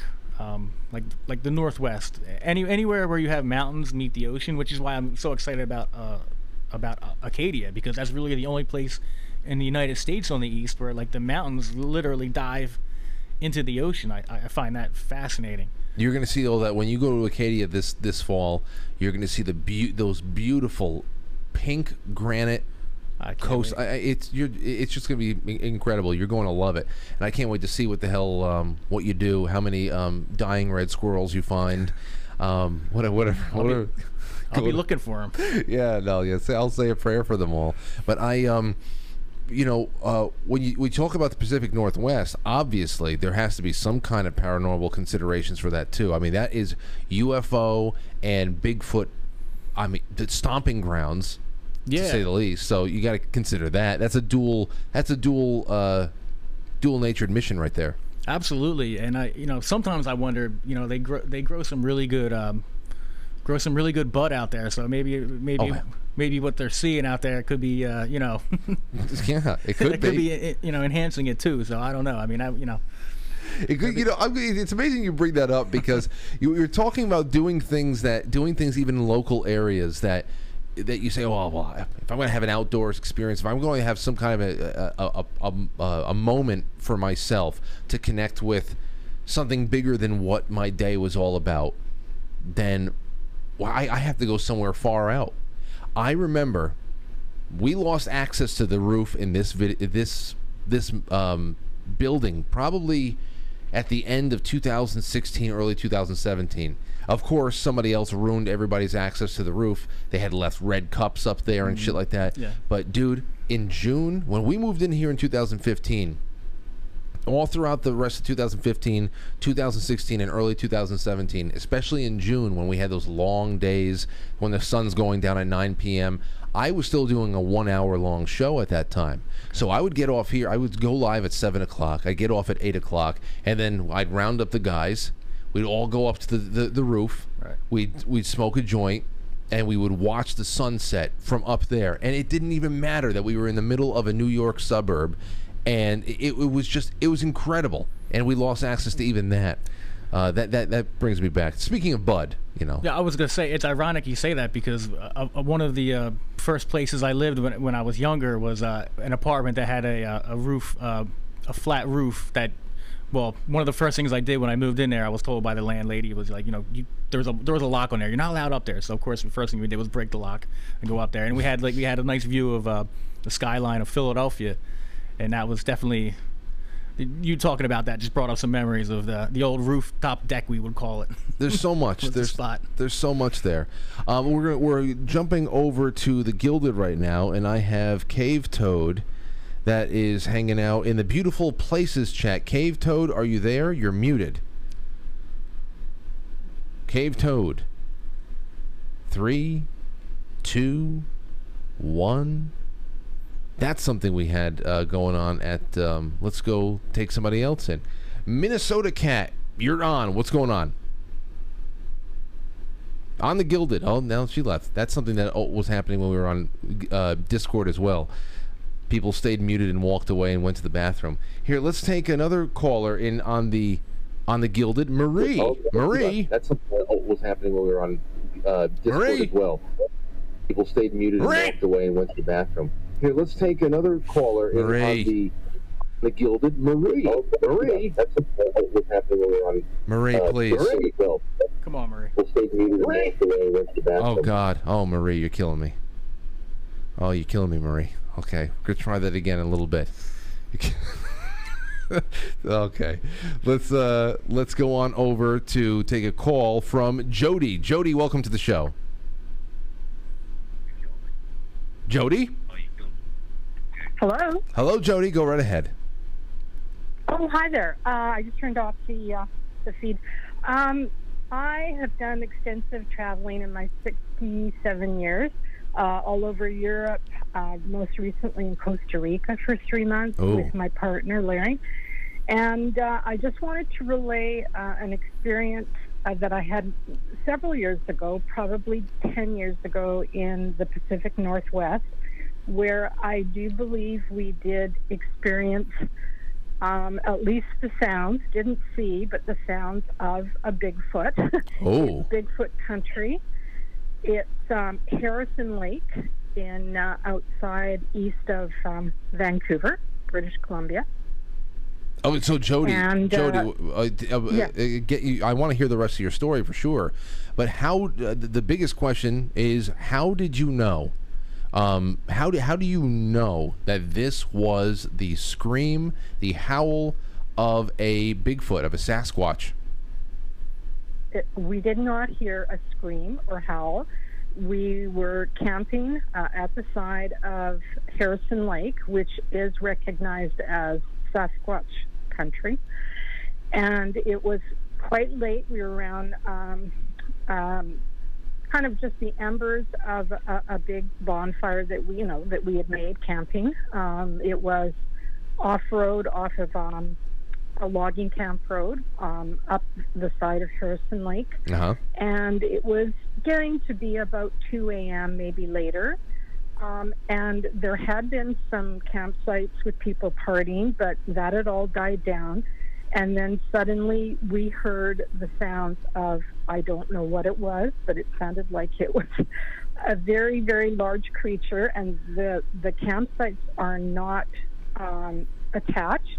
So this would have had to have been moving through the forest or the brush.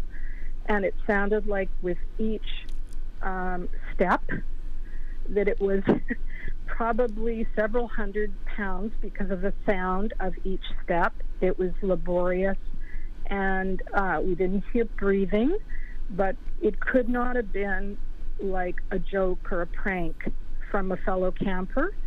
and we both looked at each other, and our jaw dropped, and we kind of mouthed, "Oh my God!"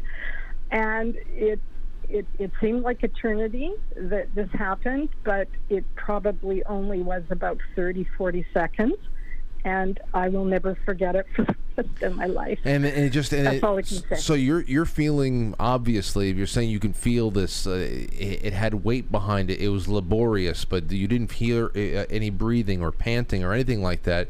So this was a heavy object that was obviously making some sort of a discernible impact on the ground, because you can feel the weight near you. But then after 30 or 40 seconds, there is just, you didn't hear it like going away. It just stopped.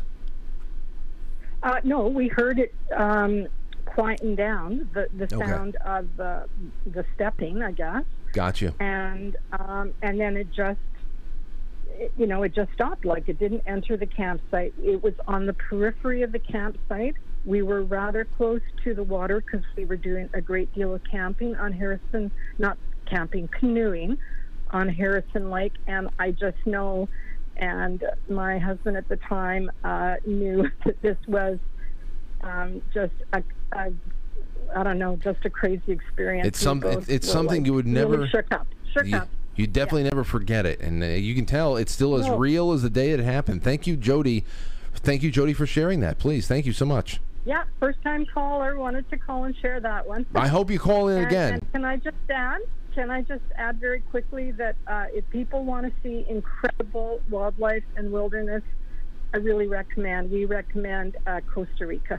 Costa Rica. I hear that. I hear that a lot, that it's a really wonderful place to relocate to. Yeah, well, we might one day, but we have grandchildren here in British Columbia, so we plan to return for sure. Thank you. You know where I'm going to relocate to, Walter? I'm going to relocate to one of the islands that they created all the dinosaurs for on Jurassic Park. Okay. Isla Zolna. Is that what it's called? I think in Jurassic Park. I want to go live with the dinosaurs. I'm going to go back to Gilded, and let's try again. What's going on, Cave Toad? Are you there? Hey, Cave Toad. Hello? Hey, what's going on, man? You are on the air. You know, Frank, if you can hear me, I can't hear you. That's the problem I'm having right now. Oh, I can hear you. I'm obviously not a first-time caller. Can you? So you can't hear me right now? But yeah, still trying to figure out Gilded. Okay. So well, listen. You know what? You're halfway there. And just keep up. I'll put you back into the other line, and you just keep it up, because you're halfway there. Everybody heard you. It's all right. Figure out that Gilded, because it's going to be a really, really good resource for us going forward. All right. Let's see here. Another really quick break. When we come back, boom. Just a second or two.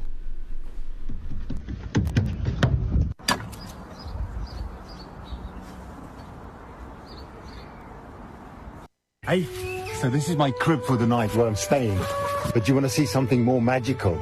First, I've got to change into something more adventurous. Come on, follow me. That's better.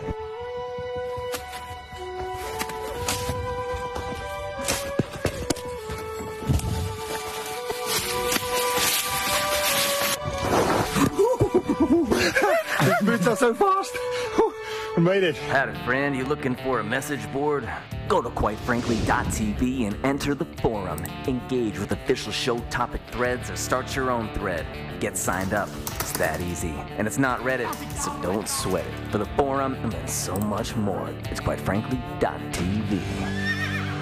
Yeehaw. You're listening to Quite Frankly.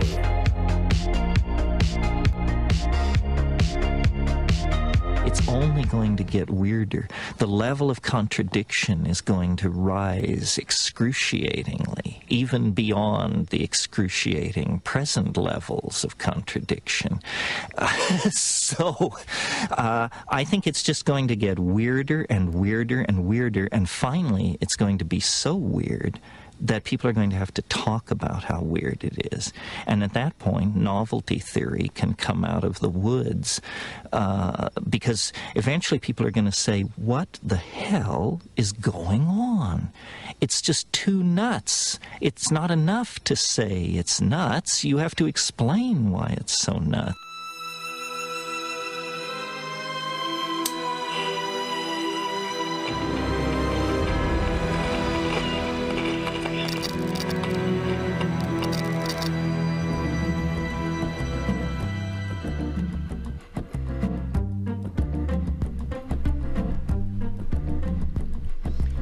Okay. We have Cody over here asks again, would Walter travel to Hyperborea with me if I had a submarine and set coordinates to the and I set the coordinates to the under ocean portal? You can answer that, Walter, if you'd like. Not if it's the Titanic sub. I was going to ask you this before, and I'm glad somebody else went to the underwater question, because if you are into experiencing nature, would you ever go explore the ocean if someone asked you to, hey, come in our submarine? I'm not. What's your line? Do you have any lines in the sand of where you would go? Yeah, I'm not in like an extreme adventure taker. I like staying terrestrial. I think. I mean, I'll go on a boat, but like oceans make me a little nervous. Yeah. There's a sense that like you're just so small, and you know, so many things can go wrong in that. There's a sense that you don't have control, maybe, or maybe that's just how I feel. But you have a lot less control. Yeah, or at least you have the feeling of less control. But right. I'm more of a terrestrial guy. Forest, I think, is where I like to be. Let's take another call. Minnesota Cat, let's try this again. You there? Nope, bounced out. Let's try Shake and Bake. Shake and Bake, welcome back. How you doing? Sorry, I was trying to help the guys in the room. Sorry. Oh, do you hear me though? Yeah, I hear you just fine. Yeah, the people are having problems with their settings. I'm just trying to help them real quick. So I'm sorry for you are the person who can help them, because your settings sound fantastic. I'll go send you back down to Cave Toad. Thank you so much for the help, Shake and Bake. So if you need any help with your gilded settings, get in there right now, and Shake and Bake will tell you exactly how to get it done. All right. All right, let's see here. Let's take another call. 920, you're on the air. Who's this? And tell us about the most beautiful sight you've ever seen in nature. Well, hi, Frank. I'm Kristen. I'm calling from Wisconsin. Hey, Kristen. And the place I wanted to tell you about, it's called Door Bluff Headlands. And you said Door Bluff what? Headlands. Headlands. Yep, and it's a county park, and it's at the very tip of Door County, which is like, you know how Wisconsin's kind of shaped like a mitten or a hand. It's that part that juts out into the bay, and on the other side is Lake Michigan. Well, the cool thing, I mean, it's like a huge tourist attraction, and there's like a lot of people that go up there, but this park is just completely untouched. And there's no trails. It's right on the water. And Door County is actually part of the Niagara Escarpment. So the rock that like Niagara Falls is on, that runs all the way to Wisconsin. So Door County is like, it's all rocky and it's really pretty. That does sound nice. The cool thing, the cool thing about that place is that there's a petroglyph that's painted on the rocks there, and it depicts a battle that happened with the Native Americans back in the day. And how old is this? Is it an ancient glyph? It's hard to say because there's not a lot of history on it, but they think it's at least 400 years old. Wow. Wow. The white man's legend, and I say that because like the only history that we have is of a guy at like the turn of the century who traveled through that county and was taking in information from the people that lived there. They said that there was 2 warring tribes. One was more peaceful. They lived in Door County, and there was another that was more aggressive, and they like pushed that tribe all the way up to the tip of the county onto this place called Washington Island, which is like an island that's right off the tip. And there's a bluff, it's called Death's Bluff, in that park, and it looks over the water. And the legend is that they sent some warriors to that area to have like a bonfire to signal the canoes that were coming from Washington Island, because they were going to ambush that other tribe. But the warriors were captured, and the other tribe lit the bonfire at a different spot, and those warriors from the island crashed into the rocks. Ah, wow. So, well, yeah, hey, it's pretty crazy. See, those are the stories. Those are the stories there, and I know Walter, it's in your bio about how you really do like seeking out any kind of historic landmarks as well. And I know they're all over the place. And legends like those are dime a dozen. And that doesn't mean them, when I say dime a dozen, it doesn't make them cheap. It's just like they're all over the place. There's so much ancient history around here. Right. Have you been able to uncover anything like that, or learn anything like that in the last couple of years? Or is it still something that's just on your priorities list of things you want to be doing? Yeah, I've certainly learned a lot, through my research. I haven't, uncovered anything, myself that's not already known. But it was interesting she was talking about the petroglyphs, because there is a place in south central Pennsylvania. There is an island in the Susquehanna River that you can actually boat out to, canoe or kayak, that has petroglyphs that are estimated to be almost like 1,500 or 2,000 years old, right in the middle of the river in Pennsylvania. And you would never think, you associate those type of things with the Southwest, but that's just an example of that. Yeah, like you said, these things are everywhere, and the more you keep digging, the more you keep finding. And yeah, I mean, the history of Europeans here in America and the Native Americans, going back thousands of years. So yeah, so much history in this part of the country. It is fascinating. It is. I had mentioned it in the beginning when I was doing all of my announcements that later on this month, or actually I think next week, I have a guest coming on who is from the Montana area, who has recently gotten a good amount of attention on the internet through his own hikes, where he has found wall structures that seem megalithic. That you have these ancient structures, that very polygonal pieces of rock that have been fit together so precisely that there's no space in between them, and so it really makes you wonder just how far back and how intricate the civilizations were, and how many great resets there really were on the planet. It's always one of those nagging questions I love entertaining. Here's a super chat from Scott Bigler. Scott says, most beautiful place, the Nevada side of the White Mountains, a place time has forgotten. Nearest town or cell service is over 40 miles from my favorite campsite. If we see someone, that person is lost. Keep up the great work, Frank. Scott, it's great to hear from you again, and wonderful contribution to the show. Thank you so much for that. Let's see here. So Cody asked about your time in a submarine. We got a question. We got a little bit from that. So let me go over to pilled.net and do a couple of these. All right, Sean Joe, thank you so much. Cave Toad says, love the Jim Lee show. That was so cool that his site made some mainstream news. Doug Simmy, thank you. Trump Red Pill, thank you. C. Blanche says, thanks, Frank. Great guest. I'll be following Walter. I'm in the Keystone. Paulie9363, thanks. Robert Sarnes. Sean Joe again says, great guest and very interesting show tonight, Frank. Thank you. And Sean Joe again. Cave Toads rounded out. Frank, can you make a voice room for testing or chatting on Gilded? Trying to figure this stuff out. Well, it seems like you're getting some good help. Or you were. There's nobody in there anymore. Well, hopefully that all worked out. We're getting there. We are getting there. And, I wanted to just say, the biggest reason why I love having you on here, Walter, is because you're starting out in many ways in this respect. And you're doing something that all of us should be doing.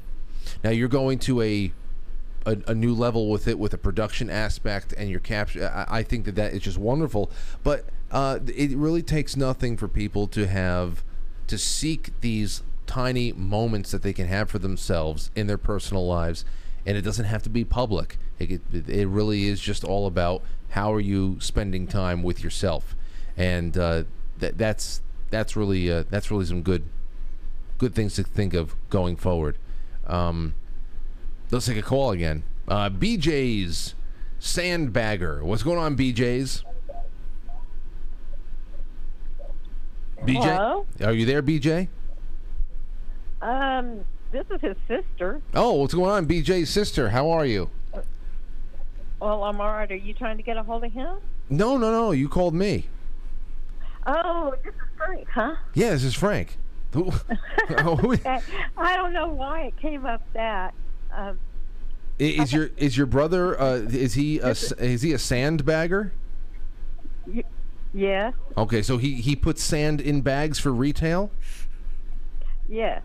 Okay. He sells it to like the oil fields and flooding and stuff like that. Nice, very nice. Okay, well, I learned a little bit about your brother, and now you. So, what's your name? And go right ahead with your story. Okay, this is Razel. Razel. Yeah. Okay, I like that name. I'm from. Thank you. And I'm from Texas. Welcome to the show. Thank you. I wanted to say I have been to so many beautiful places. It's hard to even start. I'm a scuba diver, so I've been down to Bonaire, and it's beautiful down there. And I saw my first seahorse. A wild seahorse. I climbed the mountains in Hawaii, and while everybody else was in helicopters, we were waving at them because we climbed to the top. And it was a beautiful climb. And I've been to Albania, where in the mountains there's a castle, and then you're looking over, and it's absolutely stunningly beautiful, and especially after snow. I have been so blessed to have seen so many beautiful places. But the Thailand was absolutely gorgeous. Oh, so you're a world traveler. This is bigger than most people do. You're really lucky to have traveled the world like this. That's incredible. I am truly blessed. I worked for 5 years in Iraq as a contractor, so I didn't come home. I just traveled. I really appreciate this. Now, obviously, it's hard. As you said, when you've seen so many things, it just becomes one big amalgam of you've just seen so much beauty.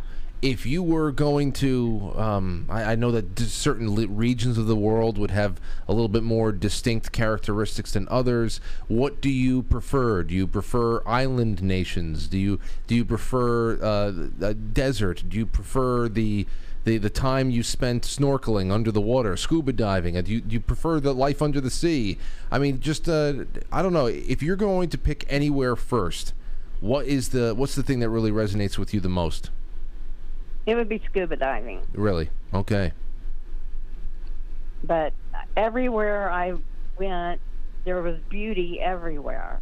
Even in the desert, it just everywhere has a beauty, and anywhere that God made, it's just gorgeous. The whole world. Well, I'm really appreciative of you getting through tonight, and thankfully, hopefully you'll call in again. And please send you go ahead. I'm sorry. Well, it's a blessing to talk to you. I'm a first-time caller, but I've been listening to you for years. you had, the first time I ever saw you, you had very long hair, and you were twirling it around, and I just, it just cracked me up. I thought, this guy's got it. Oh, wait a second. But the wig?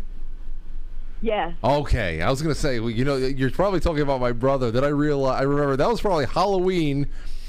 What, 2017, 18? I don't know when the hell that was. Shit. It was a long time ago, yeah. Yeah, Walter. I mean, Walter doesn't know me that long, but he knows I don't have long flowing locks of hair. So he was probably like, oh, whoa, what the hell's going on there? Does she have this wrong? Like, no, Walter. Sometimes I show up dressed for Halloween, right. And it's something. It's just as simple as having, I don't know, hair down to my ass for a day. I'm glad that stuck with you, and I'm glad that you got in tonight. Well, thank you so much. And what did you want me to send you? No, I was going to say that if you ever didn't get through again, or on time to contribute to a call like this, always remember you can email me, and to send your brother all of our regards as well, because I feel like we've learned a little bit about him as well. Oh, okay, I sure will. Okay. I appreciate you, and I love it when you talk about your daughter. She just seems like a really, she's going to be a great human being. I appreciate that, and I can't wait to have her come on the show a little bit more, and so you can see a little bit of what she's turning into. It's really something to behold, and I love sharing as much as I can to a modest degree. But I'm always busting at the seams to say something, but I don't just want to overexpose her. You know what I mean? Yeah, well, I'll tell you, you are one of the smartest people, and you are so beyond your years. You're a very old soul, and I love the music. I mean, I'm in my 60s, but the music and the Broadway, the things that you bring are not what an everyday audience is aware of. You know, you have like the old stuff, the old school stuff.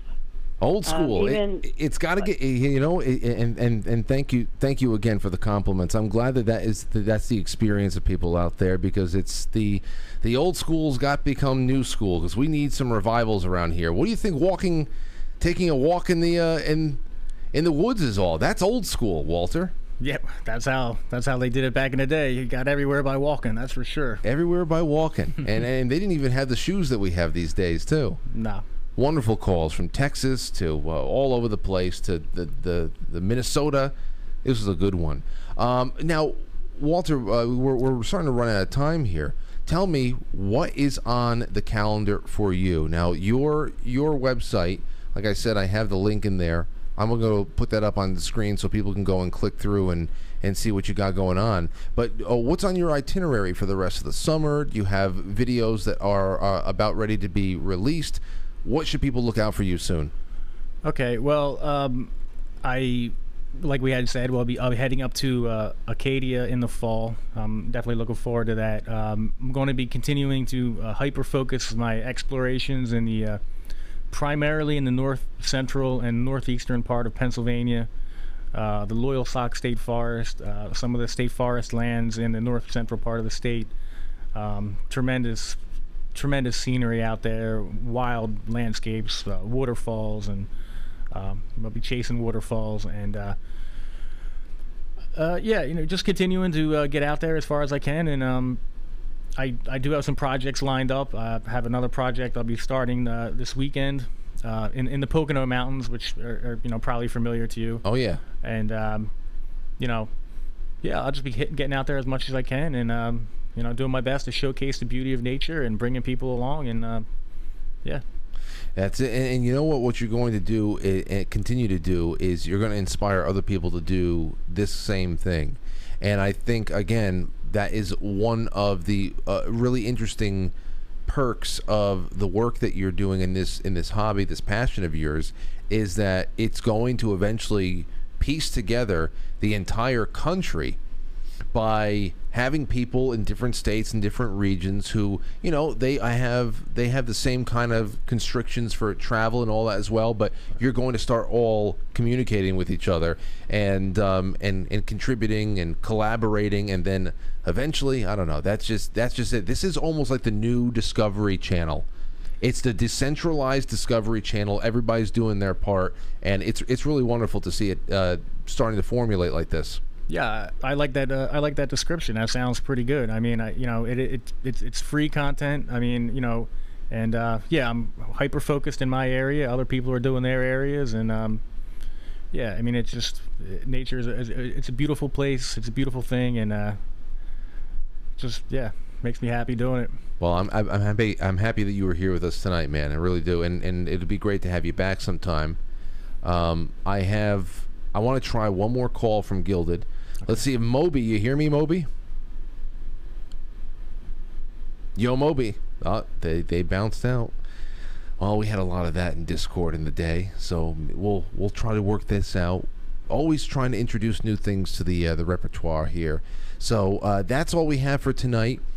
Walter Zolna is linked in the description. He's on the screen right now. Behind him is his YouTube channel. I see a lot of you have already clicked through to him and subscribed. That's a wonderful thing. And tomorrow is Friday. Not only is Matt going to be in tomorrow night to hang out and do some random things, but we're going to have an exclusive call with Sal Greco. So don't miss any of that. Thank you again to everybody on the Pilled, on Foxhole. I'm going to release the scratching right now. And to everybody on Rumble, let me make sure that I got all the Rumble rants in. Yep, those are all done. And on the quite frankly superchat.com, we're all caught up there too. Last one was Alaska Matt. That was a great one. All right, man. Well, you've been a wonderful guest. Thank you for making the trek out here, and I hope that you get home safe and sound and ready for work early in the morning tomorrow. Thank you so much for having me on. This was a real honor and a real pleasure, and I really appreciate it. Well, you know what? Next time, now that we've got you introduced, anytime you have something new come out, please send it over to me. So I mean, I'll see it because I'm subscribed. But I'd love to just keep up with you, especially if you ever find something or have a really remarkable experience. I want to. We can put your stuff into the network programming. Awesome. So there's a lot of great things we can do, and I wish you nothing but the best, man. You're having creating a good human experience for yourself and others. Well, thank you so much, and like I said, I'm really humbled and flattered. And just one final message for everyone out there, you know, just try it yourself. Just get outside, get out into nature, enjoy it.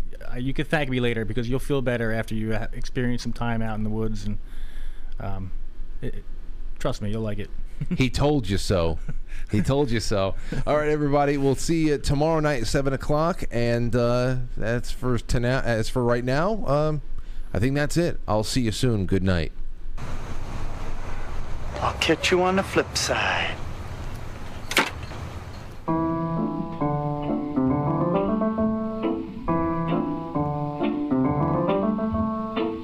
Quite Frankly is filmed before a live studio audience, and now our super chatters, starting with Alaska Matt, Stowstube, Dooku Dan, and Corey James. Corey James has loved the show, daily listener. Thank you so much, Corey James. Thank you to Cody117 on the Rumble, and all of our friends on Foxhole on QuiteFrankly.tv. Well, that's all for tonight, ladies and gentlemen. Become a sponsor of the show. All of that can be found on QuiteFrankly.tv on the sponsor us section or in the links that are provided to you in the description below this episode. For now, I don't know. Go have something nice to eat, something cold to drink, and tomorrow's another day. Good night.